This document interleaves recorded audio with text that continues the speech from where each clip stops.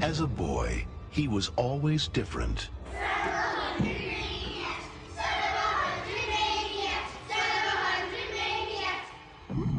No one understood him. You ready for it, boy? It's time to take your medicine. Thank you, sir. No one could control him. Go inside, honey. But now, it's a new beginning.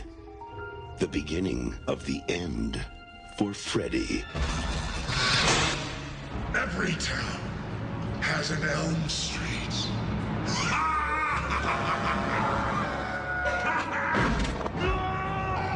Screaming while the bus is in motion. It's your mind to go for. I'll get you, my pretty, and your little soul too.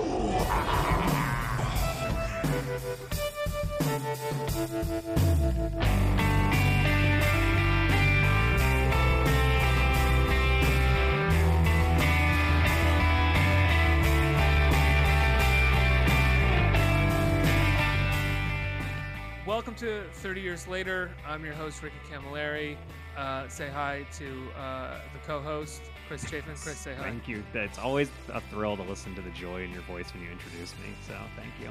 It's a joyful sound. It's a truly joyful. That's as high as my joy registers. You know, the sad part is I do know that to be true, so it's actually really sad for you. Today, we are talking about September 6th, 1991's Freddy's Dead, which I have a very long history with that I alluded to in our last episode about Child's Play 2, which I also had a long history with. And we're very lucky to be joined by one of the great critics that you can find online, great writers, Vern at outlawvern.com. Vern, thanks so much for joining us. Hello, thank you. Thanks for having me. So Vern, I reached out to you to have you on because it seemed like you had written a few 30 years later essays, or maybe it was only 2. And I was just like, oh, we're doing this thing and maybe he should join us now and again. And you chose Freddy's Dead, Nightmare on Elm Street Part 6, the movie that was supposed to end the run of Freddy movies, which was never really going to be the case. And I'm surprised he hasn't come back again. It's been since 2010, I think, right? But what interested you in this movie yourself? Really, I love Freddy. Kind of. It really was the thing that made me a horror fan was watching Nightmare on Elm Street movies when I was a teenager, or maybe a little younger. Whenever I started watching them, and Freddy's Dead was I realized was the first time I ever went to a movie by myself at the theater. My older brother had gone away to college, and I think I had just gotten my driver's license, maybe, and it was like holy shit, I could just go to this by myself and then just watch it. And it was in Freddy Vision, which is not good 3D, and but I don't know. We'll get into it, but I sort of love all of the Nightmare on Elm Street movies, even though they're not all equally good. I'm not including the remake as a Nightmare on Elm Street movie, but all the other ones I think the first one is a genuine masterpiece, and then all the other ones I have both admiration for and nostalgic attachment to. Yeah, I have the same thing. Freddy was always for me one of those characters that as a child in the 80s, you know, I was in the video store all the time with my parents, and the horror section was this thing that I wasn't necessarily not allowed to go in, but the boxes scared me. And so I would, as a young child, you know, all I knew of, you just knew who Freddy was, you knew who Jason was, and you knew who Chucky was. And those were the boxes that I would look for because I wanted to know more about this thing that was scary or bad. And I always remember the box for the second one was the one, for whatever reason, that scared me the most when I was a little kid. I think there was fire on it, and Freddy was had fire behind him, and he was had his had the glove, and he was like looking around a door or something, and so it was just like just enough of his burnt face where it was like terrifying to me. Fire But is pretty scary. what's that? Fire is pretty yeah. scary. It hurts you. It hurts causes you, damage. and Yeah, it up causes until damage. death. It could kill you. Yeah, it's pretty bad. But then somehow at the age of like 7 or 8, it had to have been 8 because the movie came out in 91 and I was 6 then. So it was like 7 or 8 years old. We had like a premium cable preview thing that I think my parents had signed up for that lasted like a year or maybe a month. I don't know. And I would just tape movies as much as I could. And I taped a long play VHS where I had Terminator 2, Child's Play 2, and Freddy's Dead. And for whatever reason, at 8 years old, I just fucking loved Freddy's Dead. And I would watch it all the time. So and funny. now, It's having so- rewatched it, it's kind of weird, but as having rewatched it as an adult, it actually makes perfect sense. because it's like, it's a kid's movie. it's a kid's movie, right? I mean, Yes. it's very strange. They made. I mean, I was saying this last week about Chucky that he's like a Looney Tune that kills people, but like that is even truer of this movie. I mean, I think the ultimate moment for me of that in this movie is like when Freddy pushes a bed of nails out underneath somebody who's falling. The person falls in a bed, but it's just the shot of it, the way he's like pushing it up. It's like very, very like Sylvester the Cat kind of a thing to be doing. It's not even that he's like, you have to like really give, like he's breathing heavily. He's out of breath because it's so heavy to push. And he's looking at the camera. And he's like, like it's very much a Wile E. Coyote kind of thing that he's doing. Very weird. And it progresses so much to the point that Freddy's last line in the movie is kids. Right? Like, so it's like so upset. And he plays with Nintendo in it. I mean, well, maybe we'll get into it like on a scene by scene basis, but yeah. it like rewatching it as an adult, it felt like every scene, more so than any other Nightmare movie, was calibrated in a way to please like younger audiences more so than the sort of older teenagers that might be going for the horrific violence. Like, and maybe also a response to Dream Child, which has like some pretty great gross out practical effects, and good death scenes, but for some reason I think they really shy away from it in this movie.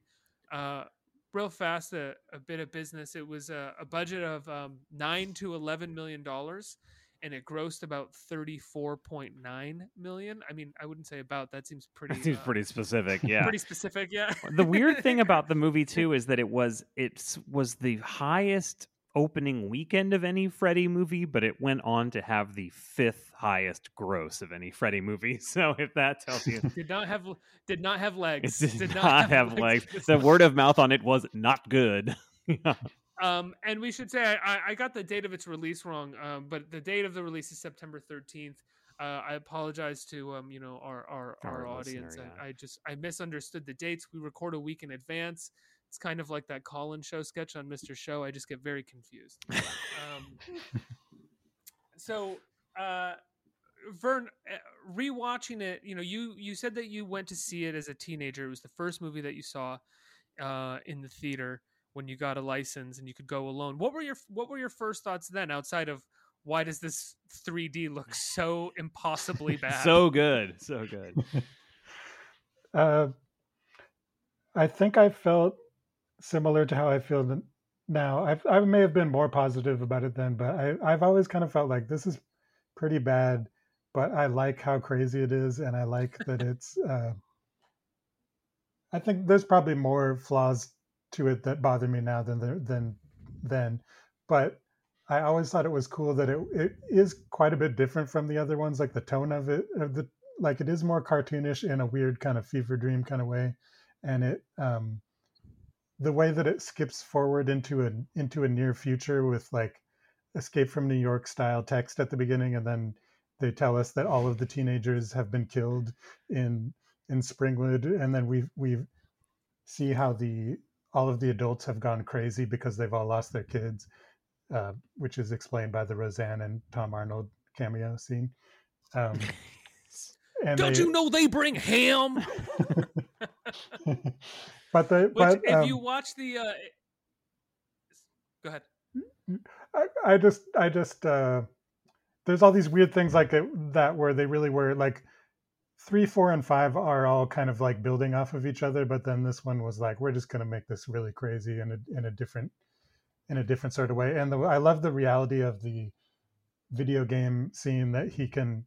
It's funny to watch Breckin Meyer be trapped in a video game, but then also when he's in the real world, his body is jumping around like Mario and hitting the ceiling, and Yes. like it doesn't. I don't know that logically extends from your body being able to be cut in the real world, but I liked that they were just like, why not? Let's try this. Let's do this. You know. Yeah. So I enjoy that about it, even though there's a lot wrong with it. Well, there's a lot about the and let me just say again, like I watched this movie so much growing up that when Chris and I sat down to rewatch it a couple weeks ago, that I know it by heart.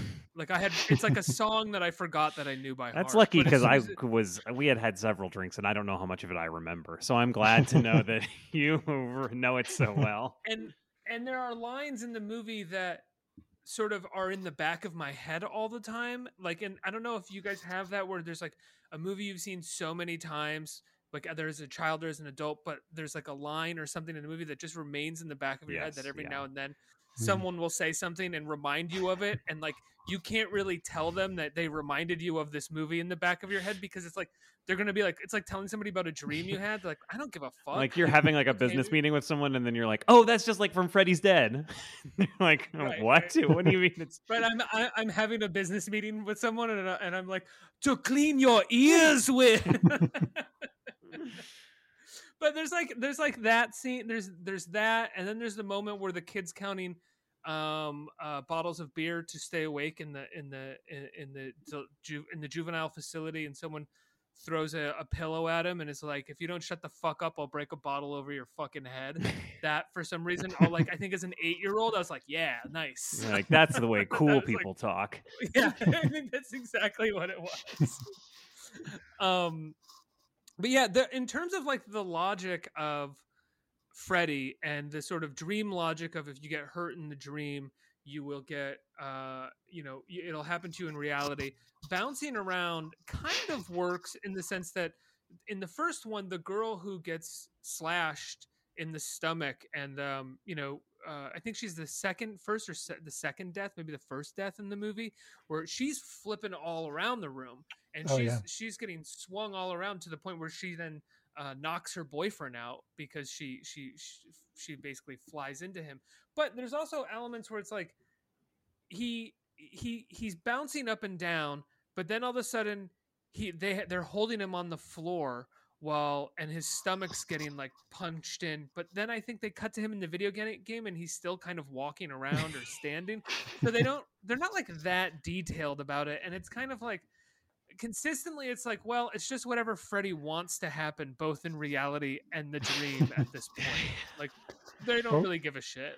And maybe he's just more powerful now because he's killed every teenager in Springwood except for possibly one. There's rumors of one being left. Well, yeah, so I mean John, right, are the star of the movie, I guess, for part of the movie. Like I mean, the way the movie starts, I mean, Ricky, you've seen it so many times. Like, I found it just extremely disorienting. I didn't know like who I was seeing or what they were doing, or because it's basically like a standard kind of Freddy is stalking somebody thing. But then he wakes up and he's in his bedroom, but his bedroom is falling through the sky, which is great, which is fantastic. I definitely didn't see it coming. I got nervous there that you were jumping all the way to when he wakes up later. Oh no! And like you were jumping over the house falling through the sky. And Freddy on a fucking broom. Oh, I mean, it's great too. It's a great like I'm only dreaming fake out because not only is he only dreaming, or he's still dreaming rather, right? Because he wakes up and he's still dreaming. But it's like everything. It's like he's in his normal bedroom. Everything's fine. And then he looks out the window for some reason, which I don't remember how they get him to do that. But it's like, whoa, he's falling through the sky. Which is, and then Freddy is the Wicked Witch. Yeah, Freddy flies up on a broom and cackles at him. I'll get you, my pretty, and your little soul too. I hadn't seen it before, as I maybe said, and watching it when the house was falling through the sky, I thought to myself, like, if Freddy doesn't fucking fly up on a broom like the Wicked Witch, I'm gonna be so pissed. And then he did it, and it was yeah, it was great. It was great. We and Vern, you mentioned this though. Just before the house scene, he's in John is in an airplane, and there's a ton of turbulence, and of course it's a creepy airplane, and like a little girl turns to him and says he's going to make you help him because you're the last. But then there's a woman sitting next to him, and he turns to her and he says, "I'm afraid of flying," or "I'm afraid of heights," or something like that. And she looks at him, and it's a kind of a heavier set woman, and she looks at him and goes, "Don't be a pussy." and then a hole rips in the plane, and she goes flying up out of the plane. Apparently, because Rachel Talalay, the director of this, who came from both Nightmare on Elm Street movies and John Waters movies, she was a producer on Hairspray and Crybaby, which makes so much sense. That was that was going to be Divine. Oh, really? Oh, wow! I never heard that. That was going to be Divine, but she passed away just before they started filming. Oh my god! Wow, that would have been amazing. Yeah, so that you would have had you would have had Roseanne Barr and Tom Arnold, Johnny Depp, Divine, and I don't think there's any other cameo. Oh, Alice Cooper. Those would be the cameos. I mean, that's pretty great. I think you mean Oprah Noodle Mantra as teen on TV. That's what it says on the credits. Oh, for Johnny Depp. Oprah, yeah.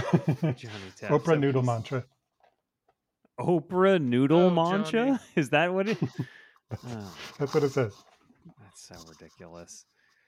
He's quite handsome in it, though. He's in his heyday. He looks like $1 million goddamn dollars. Yeah, right. Yes. Yeah. It's one of those epic, like, he's doing a favor. He's doing like 6 favors at once. He's doing a favor for like Rachel that produced Crybaby, right? That is like, he knows. He's doing a favor for the Nightmare on Elm Street franchise. Mm-hmm. He's doing it for New Line, you know? It's like great. And it's also because he's the biggest star to have come from the Nightmare movies. Oh, yeah. You know? And it was his first like ever film appearance, right? Yeah. Do you know that story about how Wes Craven had said he didn't bother to ask Johnny Depp to be in the funeral scene in New Nightmare because he didn't think he would do it, and then Johnny Depp was like, "Oh, I would have done it," and I just think like he was afraid to ask, even though he did this in Freddy's Dead. Right. Right. But this is obviously was a very low ask because Johnny Depp appears on a television. He's obviously been like filmed at like wherever he was. He did one take, you know, like wasn't like he had to show up for a funeral scene. Right. The scene is that Johnny Depp, like Breckenmeyer's stoned and watching TV, and all of a sudden it's like a "Say No to Drugs" commercial with this is your brain on drugs with the egg. And Freddy shows up and hits Johnny Depp in the face with the pan. I mean, it is very ironic in retrospect that Johnny Depp is doing the "Say No to Drugs" commercial. And that he's the victim of domestic abuse, you know? Right. And I wonder if it was at the time ironic, like if Johnny Depp at that point had been known for partying. I think he kind of had, like he was at the Viper. I think he owned the Viper Room, right? Where River Phoenix died. Oh God. But I don't think that had even happened. I don't think that had happened yet. But yeah. And then, Freddy hits him in the face. And now when Freddy hits him in the face with the pan, he says, "What are you on?" And this is like one of my problems with the movie at times, which is that there are moments in the movie where it feels like no one wanted to do a second take because certain lines just don't read. "What are you on?" It's like mumbled in a way. Like I had trouble for years knowing what he was saying there. See, and that's not good. Like a movie you shouldn't have to watch it for 20 years to figure out what someone's saying in a scene. Like it's the one punchline of their most famous cameo, right? He hits him with the pan. Freddy hits him with the pan and goes, "Yeah, what are you on?" What? Like it took so long for me to figure it out. And I can't think of any of the others right now. Maybe it'll come to me. But there's a number of other moments where I'm like, what did they say? What is that? And that extends to the plot. Well, that's how I felt as somebody watching it for the first time. I just kept feeling like, well, this is what I'm saying about this John character at the beginning.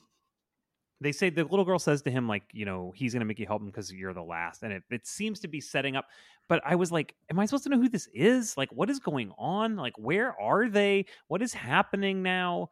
Like, I Well, felt, there's always a little girl, well, okay, yeah. But I just mean, I felt like right? it's Vern, C. is that true? There's usually a little girl, isn't there, Vern? Well, there's the jump roping 1-2 Freddy's Yeah. coming for you kids and stuff. Yeah. I think it was kind of in that. But I agree, it's very disorienting. But I think in a good way to me at the beginning. I like how it feels more like a real nightmare than most of the later stuff in the movie. Well, yeah, that's true. Yeah. That is true. Right. It's like the video game, the psychedelic TV commercial that turns into a video game does not feel like a nightmare. I like it though. I like it. But like, Oh no, go ahead. Go ahead. Go ahead. Well, I was just gonna say we're jumping around a lot, and we always do. I mean, I do kind of want to go over the plot please. of the movie Yeah, in a minute. But before we do that, before I forget, in regards to the video game moment, after Breckenmeyer dies, somehow in reality, a hole in the floor opens up. Not in his dream, but in reality, a hole in the floor opens up. Unless she is sleeping, she's not sleeping. Right? Freddy's daughter in that scene. Oh yeah, I can't remember. Because a hole in the floor opens up, and or maybe she is sleeping now that I remember it. Because doesn't Tracy have to wake her up before they leave? Yes, Springwood? I think and she almost gets killed, but doesn't get killed. Right. Yeah. I don't know, dog, but this is the kind of thing. That's not true. No, that's not true. Oh She my wakes God. up Tracy. She has to She has wake to up Tracy because Tracy went into a meditative this is trance, the thing, like, which Yaphet Kotto told You're her. 1 minute But- into trying to describe the plot of the movie, and you're like, was it Tracy? Was it Susie? Were they asleep? Were they awake? No. It's like it's a fucking mess. This is later. And this is like I the haven't fourth even gotten into draft the of plot. the screenplay, and like, I haven't even gotten to the plot. I'm just calling out what we were talking about before about the dream logic, which is Right. that Breckenmeyer falls down the stairs and he falls into a hole that opens up in the floor, not just in the dream but in reality. And Maggie, the girl from the social worker, she sees the floor. Breckenmeyer falls into it, and then his soul comes out of it, and Freddy's standing at like the top of the staircase, and they look at each other. And he says, "Oh yeah, great to be back in business, thanks to you." And it's but Maggie's not dreaming. yeah. Well, I mean, there is this whole thing of blurring like the dream world and the real world in this movie. Like that is kind of the plot device, and I guess this is like kind of when this is starting a little bit. I don't think it's a device. I just don't think they cared. It really doesn't, like, there's no logic to it. It's just it's like, this is what we want to do right now, so this is what we'll do. Yeah. It Like, doesn't, how could we make this how can we just fucking get through this scene, you know? So the plot of the movie is that there's one kid left in Springwood, or he's the last. All the kids have been killed off. Freddy is fucking with him through a series of nightmares. It's like a trilogy of nightmares for this kid. One is in a plane, one is in a house, and then the other is on a bus, where we really get to see, I mean, I guess we got to see Freddy be cartoonish with the broom, but then he's a bus driver who says no screaming while the bus is in motion. And like the John character gets hit by the bus, but instead of getting hurt, he's just like stuck to the front of the bus with his head just to one side, and Freddy's on the driving the bus. It's like, now can you at this part can you explain to me the cartoon outline, the logic behind he flies off the bus and tears through reality? No, I can't. I was very confused because it makes it seem like this kid is like from the dream world. That was the way I read it, and he's been kicked out into reality because then he doesn't know who he is. Nobody knows who he is, right? Like he's launched from the nightmare into, and it's like nighttime in the nightmare, and then his body tears a little cartoon body shape through reality into a daytime place where he lands. That is the real world. Right, But he does not have the affect of a person who has woken up. He seems to have been kicked through a hole in reality, and he's like, "Where am I? What's going on?" You know. But that great grunge song starts playing. But it had something to Like- do with Freddy trying to send someone out of Springwood to bring Yes. more people to him. But I didn't really. I feel like I used to understand what was supposed to be happening there, and I no longer, as I get older, I can no longer comprehend it. Okay, so this is exactly what I want to talk about. Is that Freddy?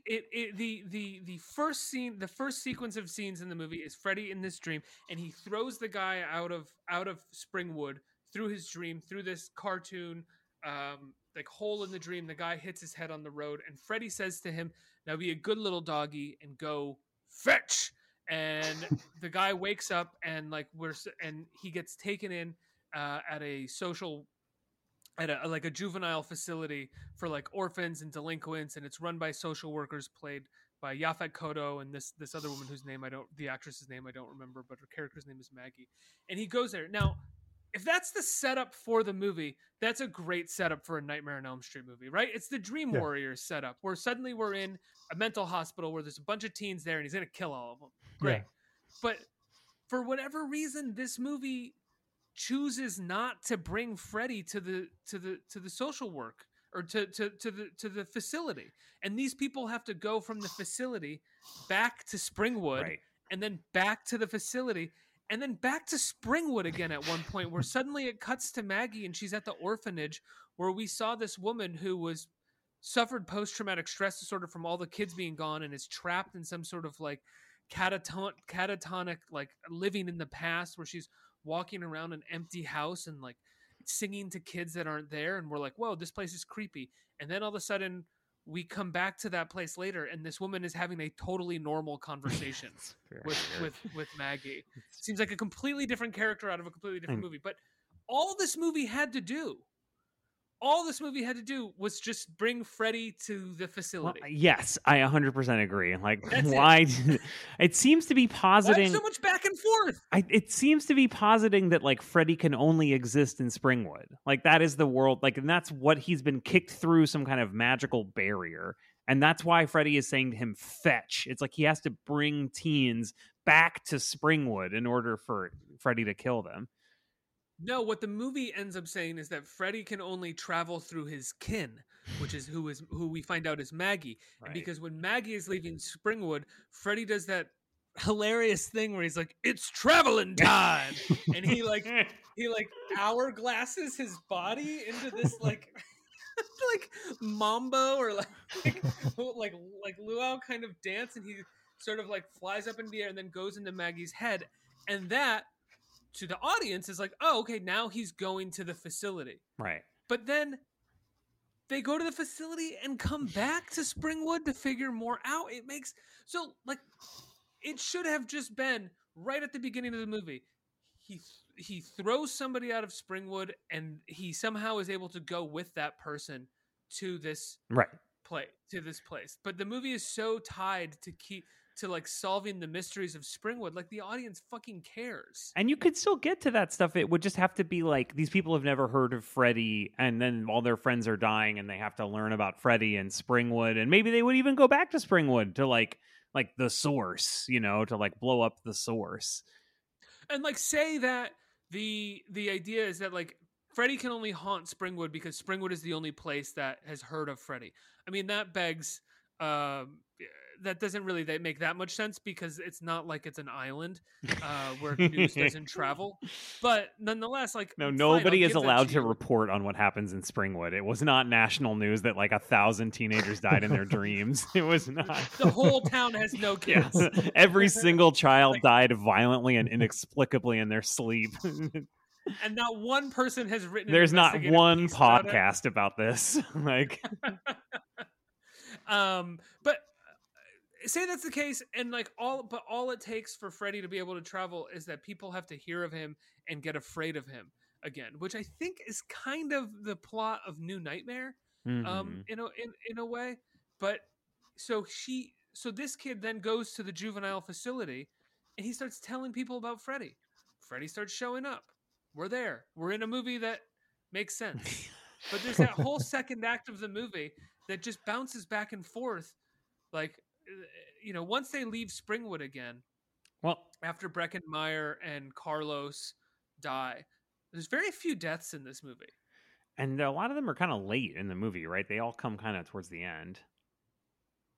Well, there's John, Carlos, and Breckenmeyer, and those three die when they go back to Springwood, and that's it. And then no one dies after that. Yeah, I guess that's right.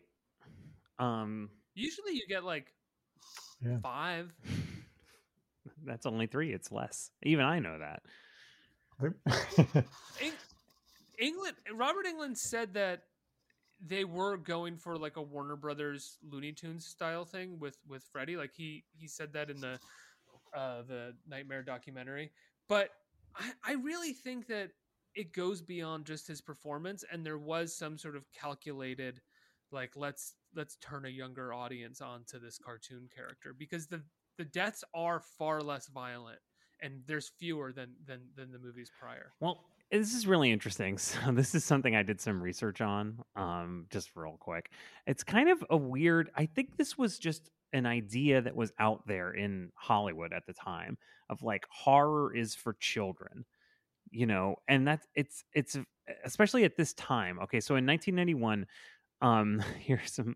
It was the year that they had this crazy like syndicated awards show called the Horror Hall of Fame at Universal Studios, hosted by Robert Englund. But it was like a show for kids basically, and it was supposed to be like the Oscars, the MTV Awards, but it was like Chucky and Jason and Freddy, and it's this really strange thing. Also, Are You Afraid of the Dark started in this same year. Also, the Scariest Stories to Tell in the Dark last book came out in 1991. The Goosebumps books started in 1992.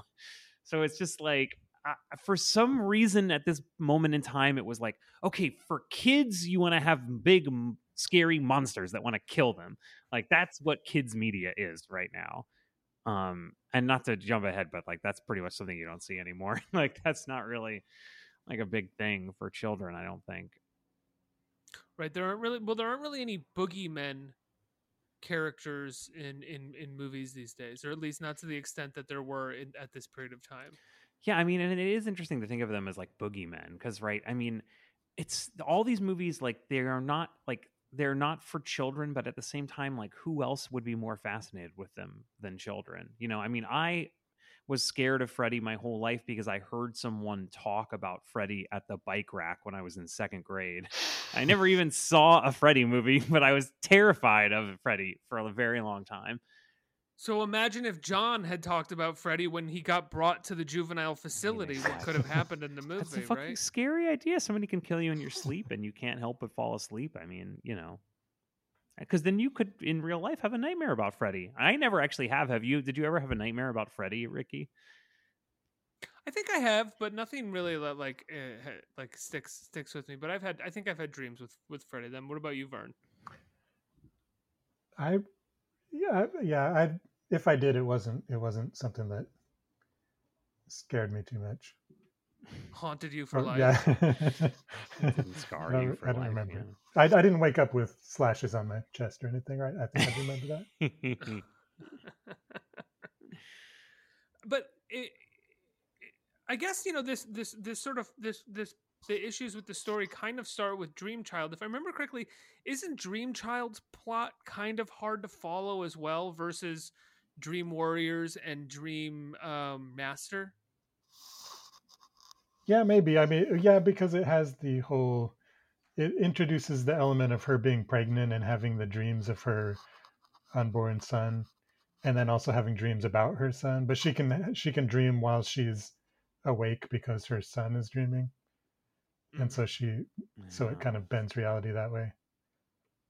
That's cool. So they really just started running out of ideas to use within the sort of very loose frame that had been created for them.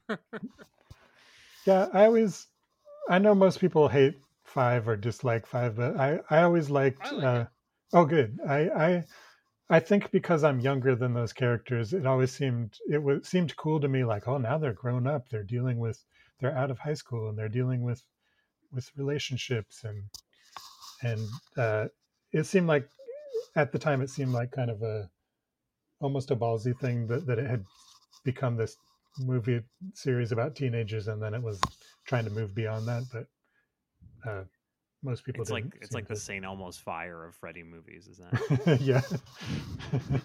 And then they kind of I go always back just with thought I always just thought that the death scenes in 5 were cool. Like they were doing more with latex and gore, and then they were just kind of being a bit more gross than they had been in previous death scenes. Sort of like it was almost like the cockroach death scene in 4 had gone over so well that they tried to do more of that. Wait, in 5. can I just interrupt for a quick second, Ricky? Am Sure. I may have been hearing it wrong, but did you just say cockroach? Cockroach. Please, if you want to say cockroach, I would love for you to continue saying it as much as possible. My Danielle, my girlfriend, makes fun of me for that as well. I don't even recognize. Do you that really? I'm just I'm more used to saying Papa Roach than I am saying cockroach, so it just translates to. I'm just always talking about. I mean, Papa that Roach just with makes my sense. bros. That just makes sense. Yeah. Yeah, no, I support it. Yeah. Now I think it's cool, actually, and I'm going to start doing it. Going to see Yep. them at a docked cruise in Maryland in a couple weeks. Actually, It's gonna be fucking sick, that's the one bro. that has a buffet too, right? Yeah, it's got a buffet. No masks allowed. Oh, I love no it. masks allowed. I love it. I love it.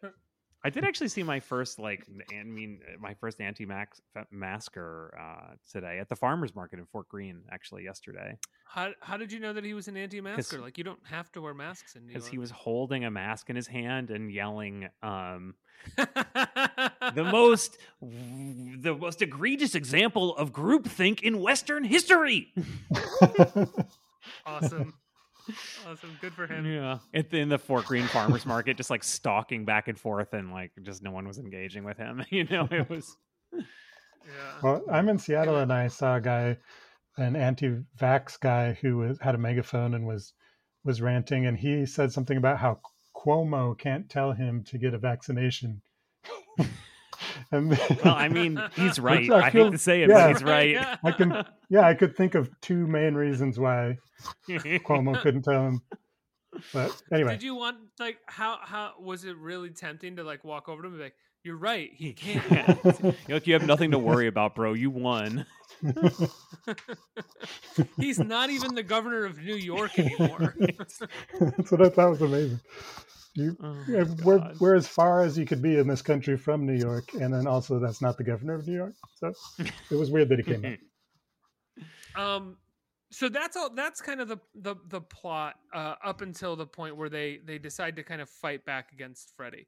This girl Maggie finds out that, or should we talk about? We talked about Breckin Myers' death into the TV, John's death. Oh, we haven't really talked about Carlos and the hearing aid death. Yeah, I want to. He's the talk first about Wait, can that. I say That's an something about amazing John's scene. death? It is, yes, and I want to talk about it. Yes, Yeah. but this is like kind of interesting because up until this point in the movie, like John seems to be the main character, kind of, because we've started off with him, or at least he's not necessarily the protagonist. He's sort of the inciting person, and I did not think he was going to get killed. I was surprised that he got killed. Then the movie does a little switcheroo. Yeah, and then it's got a new hero. Which I admire the attempt. I'm not sure they actually pull Yeah, it. I feel off, exactly but the same way. I admire the Yeah. attempt. I admire Yeah. the attempt to play with who you think the main character is. That's always fun. Yeah, But yes. then his death scene sucks. I don't even remember what it is. What is his one? It's the one where Freddy's pushing out. It's the bed of nails. I thought it was the bed of nails. Yeah, yeah. And he lands on it, and then when he lands, like, I mean, we're in Mortal Kombat time, right? Where someone falls on a bed of nails.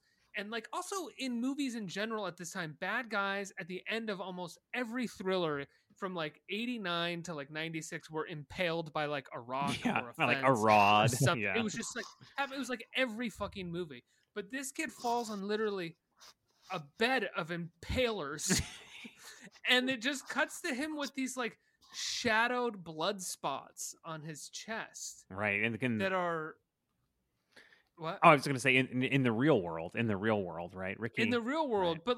but show me some fucking gore. Show me like the shit pops out of his stomach. Like make it nasty. You know, Ricky, but it's nothing. if you're a real smarty pants like me, that's actually a really great scene, because what it's doing is it's just a dream, but then you cut to the real world and the blood's coming out, and it's like it plays in the theater of the mind, and I'm imagining something way scarier than they could ever show on Fair.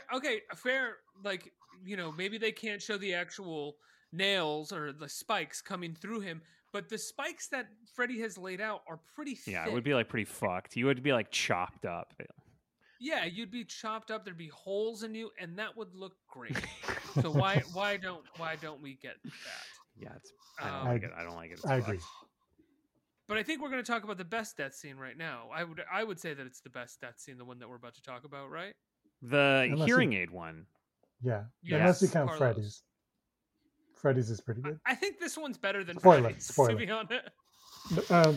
Yeah, no, the Carlos scene is great because he has a hearing aid, which, well, first there's the part where Freddy pulls out his hearing aid, and then he's like dancing around behind him, like doing funny dances behind him because he can't hear him. Do you remember this part? I do remember this. It was just such a weird joke, like the sound cuts on the movie, and we see he's literally making fun. It's Freddy making fun of a deaf guy. Yeah. There's like he might as well be doing the voice at that point. Like he's that close to like I know doing. He doing could a be. deaf We voice don't to hear camera. anything, so who knows what he could be doing something really inappropriate. But then he kind of gives Carlos a sort of Cronenberg type organic hearing aid thing on his ear, and then he has like super hearing or something, amplified hearing, and so the joke is that Freddy is going to drop a pin up from a catwalk above, and it's going to be too loud for him to hear, and so he drops it, and Carlos jumps across and manages to catch it in his palm, and so then Freddy suddenly has a whole handful of pins that he's going to drop. So this is kind of like the Looney Tunes style we've been talking about. But what I think is hilarious is that Carlos says, "You wouldn't do that, would you, man?" Like, I don't think anyone has ever. He's appealing to Freddy's conscience and like thinking that he probably wouldn't do something that mean. So I don't think anyone has tried before. Be cool, Freddy. But then, and every time Freddy like pulls out like the handful of needles that he's gonna drop, or the chalkboard that he pulls out, he does a thing where he goes, "Huh?" Yeah. He keeps making these like ridiculous efforts, sounds. Ricky. Those are the efforts, is what they call them in the VO biz. Yeah. But then before he gets the hearing aid pulled out, the dream starts with Carlos suddenly back in the sort of like tenement building that he grew up in, this hilarious tenement building that's like, junkies and like welfare moms like crowding around the brick wall. Obviously from a very like so fucking funny. Obviously from the perspective of someone who finds like these things to be like terrifying, like it's like written a tenement written by Barton Fink almost. Like it's just so over the top. Like Barton Fink and like G. Gordon Liddy like have collaborated on this. And Carlos's mother appears, and she says he's been a bad boy, and she slaps him, and he says, "It's time to clean your ears." She pulls out a Q-tip that's literally the size of my forearm. I'm putting it in the video.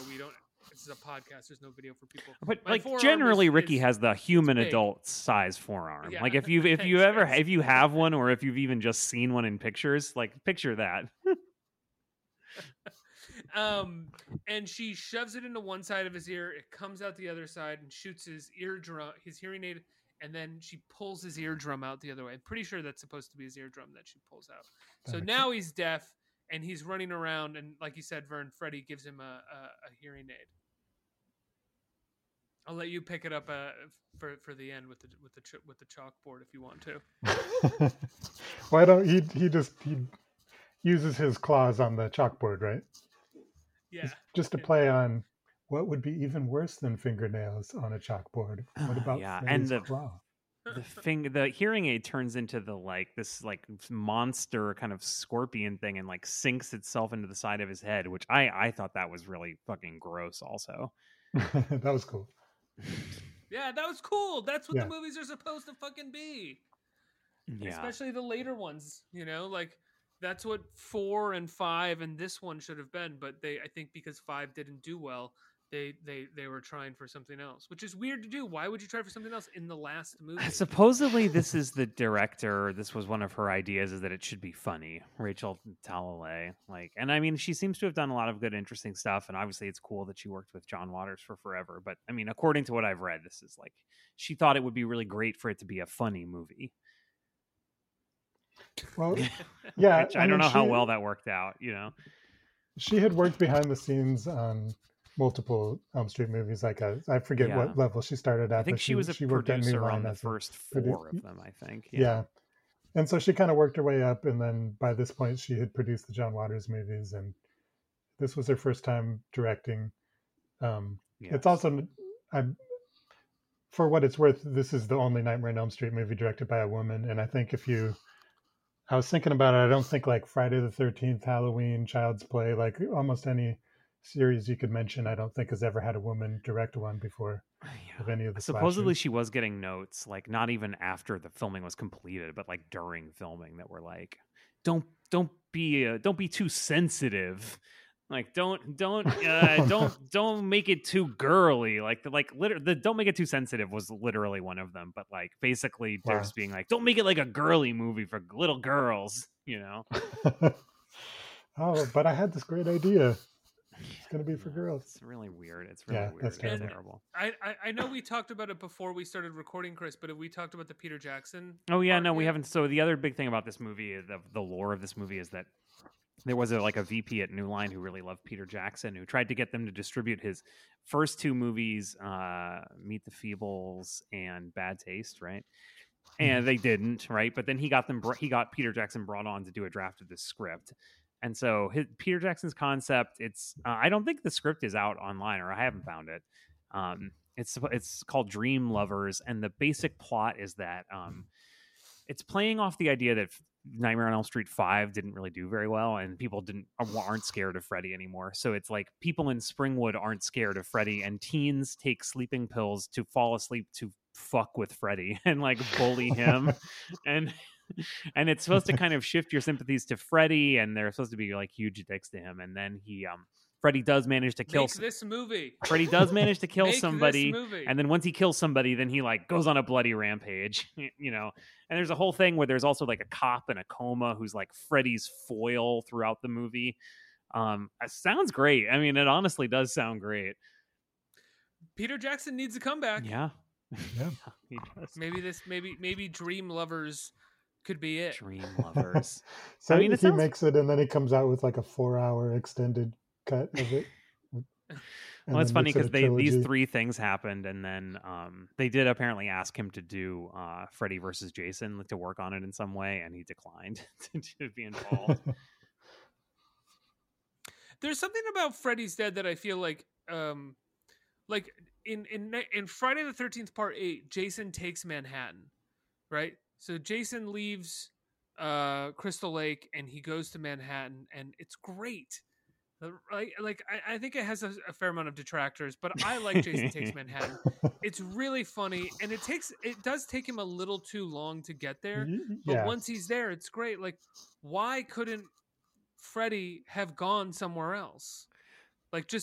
He doesn't. No one cares about Springwood. Well, the movie seems really. We care about Freddy. The movie seems really in love with this whole thing it's doing, where it's they're doing this kind of Faulkner for 8-year-olds thing, where the town is full of these insane eccentrics, and it's kind of almost like a Twin Peaksy kind of thing, supposedly. Yeah. Where they reference Twin Peaks. I think that's specifically what. If you look at Twin Peaks ended around the same time, it was people are crazy about Twin Peaks then, and yeah, that's when they say we're in Twin Peaks. That's their way of saying, you see, this is like Twin Peaks, right? Just like Twin Peaks. But I definitely think because it's this town of eccentrics that spooky eccentrics they're exploring. That seems to be kind of the heart of this concept in some way. but it's played in this very much like for 10-year-olds way, where the like people's houses have like cobwebs, and they're just like walking around in circles going like, I don't remember any of the lines, Ricky, but they're basically going like, hey, Sparkles, come over here, and they're just doing it over and over again. Well, Roseanne comes running over and starts talking about how cute the kids are. Again, they're like 16 going on 27. And she's talking to them, and they're like, she's like, you're so cute. And then Tom Arnold comes running over. And I already quoted him, but he grabs her and he's like, leave them alone. Don't you know they bring ham? And apparently in the Nightmare documentary, the cast of the movie talks about what it was like having them on set, and they're like, they were just fucking in their trailer. Oh my god! I mean, honestly, that rules. And they were like all over each other on set the whole time. It was like it was really weird. I mean, that's fucking that fucking rules, Ricky. I think that's cool that Roseanne and Tom Arnold could not stop fucking on the set of Freddy's Dead. Don't you know they bring heat? I mean, it's beautiful to see people in love. It's beautiful. So then, I think I'm going to jump ahead a little bit. We didn't talk about how Yaphet Kotto is in this, but Yaphet Kotto is in this, and he's the fucking man. But he doesn't really have that much to do other than he tells the audience when to put on the 3D glasses. He also He introduces the important information that Freddy met these dream demons. Right. After he was burned alive because he got off on a technicality, then these little snake guys came up to him apparently and offered him his powers or whatever, and he was like, "Yeah, I'll do it." And they have these voices that are like, "Freddy, do you wanna live forever, Freddy?" And they're like hovering in air and like stop motion guys. Yeah. I remember that being like about the only thing that actually looked 3D in that part. Nothing looks 3D. Yeah, so I mean, this is the other thing we haven't talked about is this 3D section. It's famous for having 10 minutes in 3D, and it's mostly like awful, like not even close to being 3D-ish. Apparently, when they released the movie in theaters, this is a testament to how fucking stupid American audiences, specifically, I guess, Nightmare on Elm Street fans are. People still had trouble knowing when to put the glasses on. Oh my god. They literally say, put on your glasses, and then they show a character having 3D glasses materialize onto their face. Right, like that. I mean, this movie goes more so than any other movie I've ever seen, with the exception of a flashing title card that says glasses now. Goes so far out of its way to tell you it, for no fucking reason whatsoever, puts 3D glasses into a character's hands, and then says, when you want, put these on when you get into the dream. And then she gets in the dream, and she literally takes the glasses full close up of her face and slowly puts them on her face, and then they dissolve. And it's like someone in the audience was still going like, does that mean I should put the glasses on? And they haven't even given her some kind of prop that looks like it would be some kind of like medical device or future technology. They are paper 3D glasses, identical to the ones you would have gotten in the movie theater. They are like, they almost, like, I'm sure someone thought of it at one point, but they just couldn't get there. They almost say Freddy's Dead 3D glasses 1991 on them. Like, that's how ridiculous this scene is. And people are like, when am I supposed to put my glasses on? I will say, in its defense, sort of, that, or in the defense of the people that didn't know when to put the glasses on, that, Oh, Vern, did you not know? I'm sorry. No, I knew when to put them on. I'm sorry. But, when... Well, I mean, you say that now, 3D, but it's pretty obvious from... Friday the 13th 3D is, I didn't see it at the time, but I've in later years was able to see it 2 times in 3D, and that movie is incredible. And that was the type, they kind of developed a new technology for that. And in those days, they really had to use, I think they used 2 lenses to project, and then they had to have a literal silver screen for it to project properly. But by the time, and so that was like the 80s wave of 3D had this, they had to have certain equipment for it. But by the time of these days, it's multiplexes, and they weren't going to bother to do that in a mall somewhere to show Freddy's Dead. So it's just the shitty red and green glasses that you know from like 3D comic books and stuff like that. So it really didn't look good. So it's very obvious when you put them on, but I do remember throughout the scene, like occasionally going, "Is it over now?" Because it just didn't look like it was 3D, really. Yes. So I Yes. kept taking the I have- glasses off and going, "No, I think it's still blurry there." You know, We have I have the box set with the glasses, which I found in like a used a record store like a 6 or 7 months ago, and I was so excited because I'd never seen the 3D, and I found it for like $20, and it had the glasses in it. It had two pairs of glasses, and so I immediately texted Chris, and I was like, "Hey, when September comes, we're gonna watch this. I got the shit, man," and we were both so bummed out. I mean, I don't know if at that point we expected anything, but we would both consistently take the glasses off and be like, "Is anything? Are you getting anything? Yeah. What is happening here?" yeah, that 'Cause type of there's even 3D, moments- that type of 3D never works on home video, and I don't think it was much better in the theater from my experience. I mean, there's even moments where they're holding things up to the camera, right? Yeah. Or like a head explodes and shoots at the camera yelling. And I still was like, I'm not getting any 3D here. It's very strange because it's things that you're like, obviously this is supposed to be coming out of the screen, but it's not. It doesn't look like that even a little bit. I guess there's a couple things that have that like layer separating effect, but mostly it's pretty terrible. And like you said, like at this point in the movie, the last 10 minutes, like what are you fucking expecting? But you've already watched the whole rest of Freddy's Dead, the other like 50 minutes of it or whatever. But I just thought like, oh, well, this will just be like visually inventive, at least a little bit. Like they'll just be a little bit cheesy and fun. And I did not find it to be that. I did not. So that takes place within basically the last like 30 minutes of the movie, where they go into Freddy's daughter is somehow able to go into Freddy's psyche, his ego, his memories. And they I believe in the script it's actually referred to as like she goes inside of what looks like a Mr. Toad's wild ride and bounces between his memories. I liked that part. It's Yeah, that part, that's my favorite. Well, we do favorite parts. We'll get to that in a minute.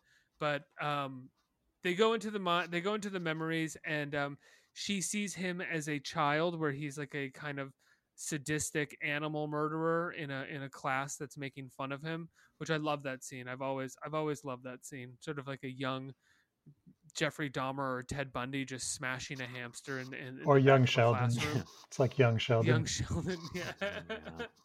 And then we see him living with his father, played by Alice Cooper, who beats him for no reason. Yeah.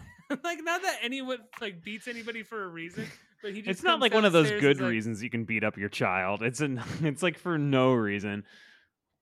he comes downstairs and Freddy is now a teenager and he's slicing up his own stomach for fun. And Alice Cooper's like, "Freddy, time to take your medicine, boy." Starts whipping him. Pretty good. And then- Alice but Cooper is then one of the Freddy- people that went to the like PR event funeral they had at Hollywood Forever, where they had a funeral for Freddy to promote the movie. But then the kid who plays Freddy as a teenager kills Alice Cooper in this really strange way, where it's like he's beating on Freddy, and Freddy can take the abuse, and he's like, "Can I have another, sir?" And then he says something along the lines of like, "The thing about pain is if you just stop feeling it, you can start using it." And then he just points the knife at Alice Cooper, and we cut away. And like the music is supposed to be like he killed him, and apparently they shot Alice Cooper getting sliced the fuck up. And they didn't use it in the movie? No, they didn't use it. It's insane. It's Freddy's origin story, and they shot it. It's already in the can. Like, oh my god. And then we see Freddy as a husband, where he's murdering his wife, violently strangling her, shaking her in the backyard while a crying little girl looks on. That's a pretty great part. Yeah, that's pretty fucked And- up. I mean, I will say as a new father, it did hit me pretty hard. I was like, wow, that would be dude, that would be pretty fucked up if I did that. If I did that to my poor wife. Robert Englund, sans makeup, comes walking over and says, "Don't worry about mommy. She just had to take her medicine." And then the daughter appears with Freddy and they fist fight. And something that you referred to when we were watching the movie, Chekhov's pipe bomb kills Freddy, which is in the first time we meet Breckenmeyer in the first act, it's alluded to the fact that he was showing kids pipe bombs. And that's supposed to And then be just all like a kind of like what a scamp kind of thing. Like yeah, some it's like played youthful, like some fun, yeah. some fun mischief. He's making pipe runs- bombs, he you know, runs those out. things like ISIS uses in the subway, like you know. He's like, "Oh, that I was just trying to show the kids some survival techniques." And then Freddy blows up and he says, "Kids," and he blows up. Should we move on to Yeah, favorite let's parts do it. and the questions? Vern, at the end of every podcast, we ask 3 questions. We ask them of ourselves as well. I, being a terrible host and booker, forgot to send them to you, which happens all the time. Chris can attest to this. Ricky, I think you're a great host and a fantastic booker, and I really appreciate everything you do. But I don't send. But I often don't No, you send the never send the questions. It's so funny. It's so funny. But the first question is simple. It's what was your favorite part of the movie? I think it was the Freddy vision part because I like when it zooms through like a model that's supposed to be his brain, and I think you talked about the latex stuff in the other ones, and I think I love like the Friday the 13th series and the Halloween series and the Texas Chainsaw Massacre and Child's Play and everything, but Nightmare on Elm Street was the one that appealed to me the most when I was growing up because it's like even on a bad one, you're gonna have some crazy dream where someone turns into a roach or you know gets force fed until their face explodes or something. And I just loved the imagination of all the craftsmanship that went into all the effects. But I really never noticed until watching it this time that there actually is way less of that in this movie. Like you were saying, like as far as the gore, the gory, weird latex effects on the deaths and stuff. But it does have a lot of like models of the model of the house, of the Elm Street house, and the model of Freddy's brain and stuff like that. So that I enjoy anything where they have kind of like a weird little practical effects thing. Yeah, I mean, I think that is my favorite part of the movie as well. Not just for the sort of sequence where she's like bopping around the inside of his brain, literally like an amusement park ride, but I like the flashbacks to Freddy as a child. I think they're genuinely creepy. You know, smashing a hamster in the back of the classroom with a mallet and cutting your own stomach and then murder, like those are the scariest parts of the movie if they were to even be scary. And I like those more. I also like as much as, you know, Rob Zombie showed that you really shouldn't do this, I like backstory sometimes for horror movie villains. So you liked knowing more about where Freddy was coming from? I guess. I mean, I just like I also like bad kids. I mean, we've been over this so many times, Ricky, but I'm a good boy. Ricky's a bad boy. I like bad kids. I didn't watch this kind of stuff. It's very, you know, hurtful to me to see people behaving poorly. I will say, in all honesty, my daughter, so I have a daughter who's like almost 2, very close. When we watch TV with her, when people are mean to each other, she goes like, and I'm like, I know the feeling, man. I feel exactly the same way. Like, I don't like it either. I think it's just something genetic in my family that we just have just too much empathy. And so I don't like this shit. Makes me feel bad.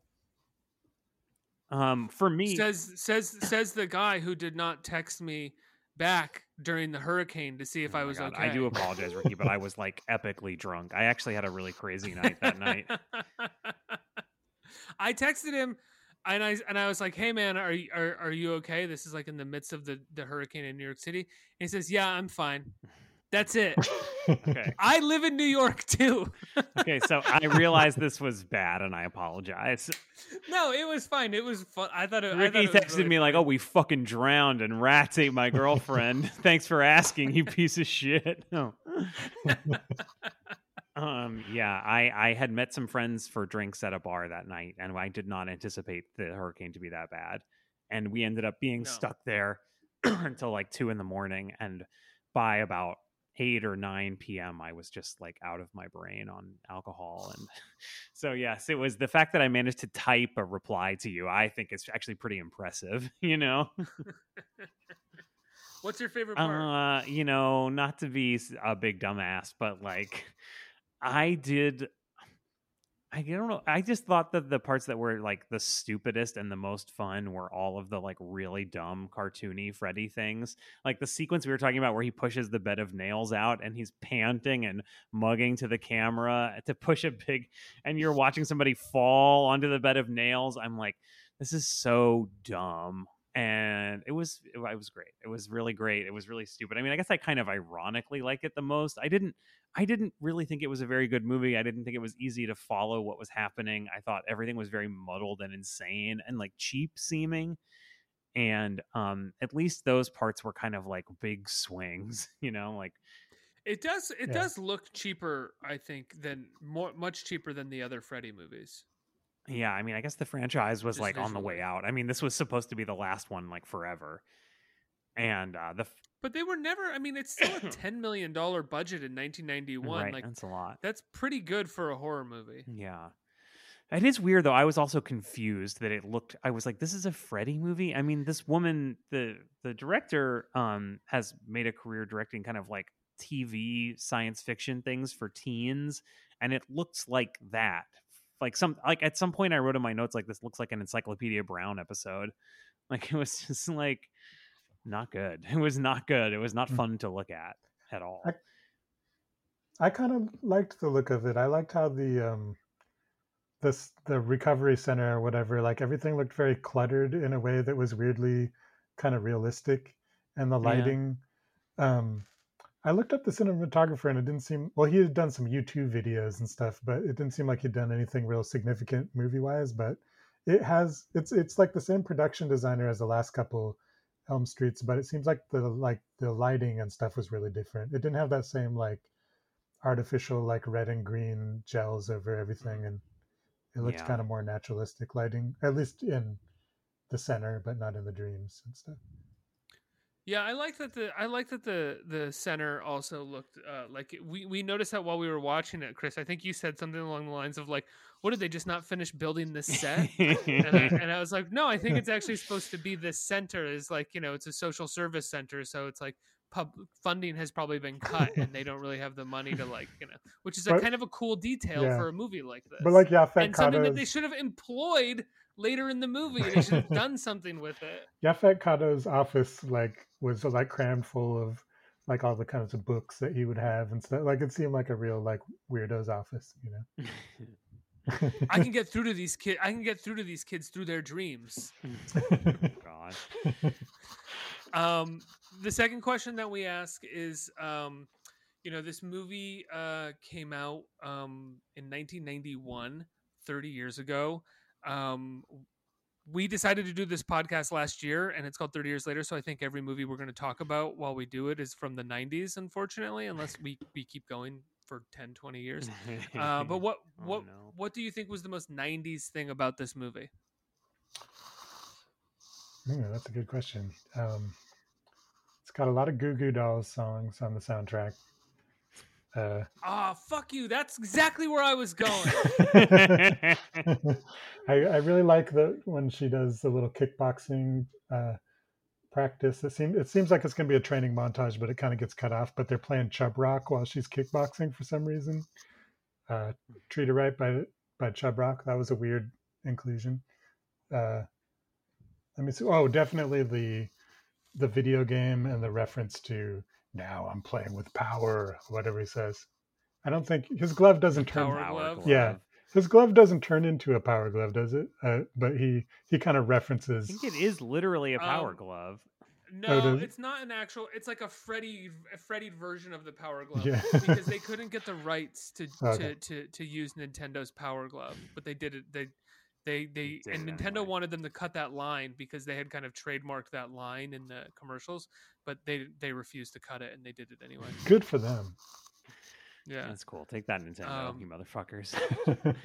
that scene where Tracy is listening to that. Did you say Chub Rock? What's the name of the song?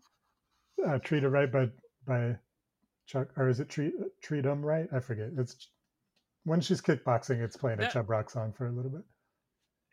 Right. That's the scene at the beginning of the movie where we first meet Tracy we meet Tracy running through the place, but where we meet Carlos, right? Well, I'm thinking of the scene where she's getting ready to battle, and she starts kickboxing, and then Yaphet Kotto's like, "No, you're going to need to learn some kind of dream thing." right. It seems like it's She's going to like, be "No, like man, a I want-" fighting montage, like in is it part 4 where the guy has the invisible karate fight with Freddy, but Alice's brother, who's into karate, and he's got a Right. scene where he's practicing with a song playing. It seems like it's going to be that, but then it just gets cut off. Right. I was just thinking about that scene where we first meet Carlos and Tracy, and how the dialogue, screenplay by Michael DeLuca, who produced Boogie Nights and Magnolia, as well as Social Network and a number of other movies. Yeah, he was just the big New Line executive, but he also was a horror fan, and he wrote In the Mouth of Madness. Did he really? Yeah, that's like his other big screenplay. I think that's a great movie. Yeah, that's a good movie. It's better written. But that scene between Tracy and Carlos, where it's like Carlos says something sarcastic to Tracy, and Tracy starts throwing kicks at him, and it's like, "You ain't getting none, Carlos." Because he says you're sexy when you sweat, and she starts saying, "You ain't getting none, Carlos. You ain't getting none." And then he takes his hearing aid out, and Breckin Meyer grabs it and puts it back in his ear, and it's like, "You should talk back to her. Don't let her talk to you that way." And I was like, she didn't say anything. Yeah, like aren't they just fucking playing around with each other? Like, what are you? Yeah, there's just like it's a minor thing, but there are moments in the movie where again it's like, wait, why is he saying that to him? He didn't. Well, he said something shitty to her, and she's messing with him, and they're all having a good time. Talk, and then Carlos is like, it's only so Carlos can say, "I stopped talking back when it became hazardous to my health." Right, exactly. And introduces what happened to his hearing. Well, this is my feeling of watching so much of the movie is like, I don't know why anyone is saying or doing anything they're doing, or who any of the characters are, or like we didn't even mention, like, a big part of the plot is a bunch of the teenagers are hiding in the van that John is taking back to Springwood because they want to escape the asylum, but then instead of escaping, they just explore Springwood and like. Well, no, because they can't get out of Springwood. They keep being driven in circles, and it's not explained as to if they're awake. How is Freddy driving them in circles? Yeah, exactly. How is Freddy not letting None them out of it, of Springwood? It makes any sense. I just had this feeling all the time of like, am I missing something? Like, was I looking at my phone and I missed why this makes sense? And like, no, I was not. Freddy seems to be steering the ship all the time, whether it's reality or dreams, but somehow he still needs to be. Yeah. I mean, the one thing of Freddy is that you can only see him if you're asleep. So like, why this movie seems to have a real problem with that, like, restriction of his.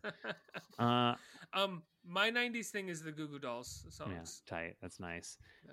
I mean, for me, I had this moment where like I found myself writing in my notes app Breckin Meyer's silk shirt. And I was like, I don't think I've ever written anything more 90s than that. Just like Breckin Meyer's silk shirt. You know, it's just like he's wearing these very loud pattern, and maybe it's not silk, maybe it's like polyester or something. But you know, the kind of giant 90s crazy pattern, like Dan Flash's kind of shirt. To me, that just something that about that whole concept is just very, very 1990s to me. Right, the only way it could get more 90s is if you were to write Mark Paul Gosselaar's silk shirt. Right, exactly. Mark Paul Gosselaar's cross on a chain. So the last question that we ask is, This movie did come out 30 years ago. Usually, with most of these movies, there's something that culturally we've grown out of that the movie does. Oftentimes, that's like there was something racist that the movie didn't consider, or something sexist, or sometimes it's just like you would never get a movie that this budget. Or I think probably for this, it's kind of the obvious answer is the sort of boogeyman aspect, and like we don't really get horror movie villains that are comic boogeymen ever anymore, and maybe Freddy and Chucky were the only ones. So the question is, what do you think we've grown out of since this movie came out? And it's a tougher question, so if you want to take a minute to think, we can go. Well, I think we kind of alluded to it earlier, but I think the whole thing about Carlos's hearing impairment would have been either not in it at all or would be handled differently. But that's kind you of don't think they would have the guy, the hero, like the villain that we're supposed to kind of like, Freddy, making fun of someone for being deaf, like walking around behind them and waving their arms and like. I kind of want to see the version of this where Freddy still like attacks a deaf guy, but he does it like in a culturally sensitive way. Right? Like the type of death isn't changed, but like somehow Freddy is still like language appropriate while dealing with Carlos. And it doesn't seem to be treating his deafness as a handicap. Do you know what I mean? Just another aspect of him as a human being. That's true. That's a good point. Yeah, it's Chris. Oh, sorry. Go ahead, Vern. Yeah, it's weird. It's really not. I don't know. Maybe I'm not sensitive enough, but it doesn't actually seem as offensive as it sounds. It doesn't seem super offensive, but it just. I still, I don't think they would do it the same now. Yeah, I mean, I agree, and I think there's another thing related to Carlos, which is that the way they portray his like tenement that he lives in, we were talking about it before, but there is something about it that is so like conservative, it's like they might as well be a sign out front that says like welfare mothers circle, and you're just seeing all these kind of like Republican fever dream stereotypes, like crackheads and drug dealers and all kinds of stuff. But like, and I understand that would be scary to a child. So like, and it would be something you would have a nightmare about if that's really where you grew up. But something about it, I felt like if they wouldn't do it the same way today, I definitely don't think it wouldn't be so generalized. I don't think. But the other one I think is what you were saying, Ricky, the boogeyman thing, the idea of a horror movie for kids that isn't like a Pixar movie or something like Monsters Inc. Like this is today when they make this kind of thing, it's a Monsters Inc. It's not Freddy's Dead. And could you even get away with like a funny boogeyman style thing? I just think people would think it's like Freddy now only works in retrospect, as like a piece, is a period of time. Like I also think if you showed like someone much younger than us who didn't grow up with these characters in Freddy movie, they, with the exception of the first one, they would probably be pretty annoyed. He's an because he's not that funny unless you were there. Unless you were there, unless you were 12 or 13 and saw when he put the girl's head into a TV and said, "Welcome to prime time, bitch." He's not that funny. Like, that's not that funny. Like, but when you were 13, holy shit, is that amazing. Chucky's pretty funny, though. Some of Chucky's hold up. That's true. Yeah. But I think in general... We did Oh, sorry. Yeah. I think in general, you're right that not only do they not do that kind of thing, but it mostly doesn't hold up even to someone who loves horror. We did Child's Play 3 last week, and honestly, Child's Play 3, I have more love for Freddy's Dead because of my history with it, but Child's Play 3 is a better movie. It's like a remarkably better movie. And it's doing a kind of similar thing where it's like it's really going out of its way to make Chucky into kind of a cartoony figure for a lot of the movie, but it's done better. It's done a lot more effectively. And it also moves Chucky to a military boarding school, and then that's where the action takes place. It doesn't waffle on where it wants to be. It really bothered me that kid like was carrying the doll around he was much too old for it, and he believed that it was just an electronic doll. Oh, the I'm sure you really went over all annoying kid? that. No, yeah, the really annoying kid who's carrying the doll around. Did you think he was too old to play with Chucky, dollies? You thought he no! was too old to play with dollies? I think he was too old to believe that the doll was just an electronic toy that was supposed to talk to him. Which was your criticism, Chris? Yeah. Because the doll would be like, "Fuck you, you little shit." And you'd be like, "Hey, you're only supposed to say 3 words." Yeah. He would be like, "Give me a cup of coffee. I'm thirsty." And he'd be like, "Oh, Chucky." Well, guys, that's it. I man. think that was Freddy's Dead. Vern, thank you so Thank much you for so much. coming by and you. talking to us about this masterpiece from 1990, from the best movie that came out on September 13th, 1991. I don't even know if that's true, to be honest with you. Vern, where can people check out your work? Well, I'm on outlawvern.com. I review usually 4 movies a week, and I'm outlawvern on Twitter and Letterboxd. And I have a book, a novel I wrote last year called Worm on a Hook, which is like inspired by slasher movies, and it's kind of like a crossbreeding of slasher, like Friday the 13th type movies, and like a 80s or 90s action movie. So if you like Freddy's Dead or movies better than Freddy's Dead, then you might like it. So look it up. Awesome. That's great. Thanks, Yeah, Vern. thank Thanks, you so guys. much. All right. Good night. Thank you. Peace. Bye. Good night.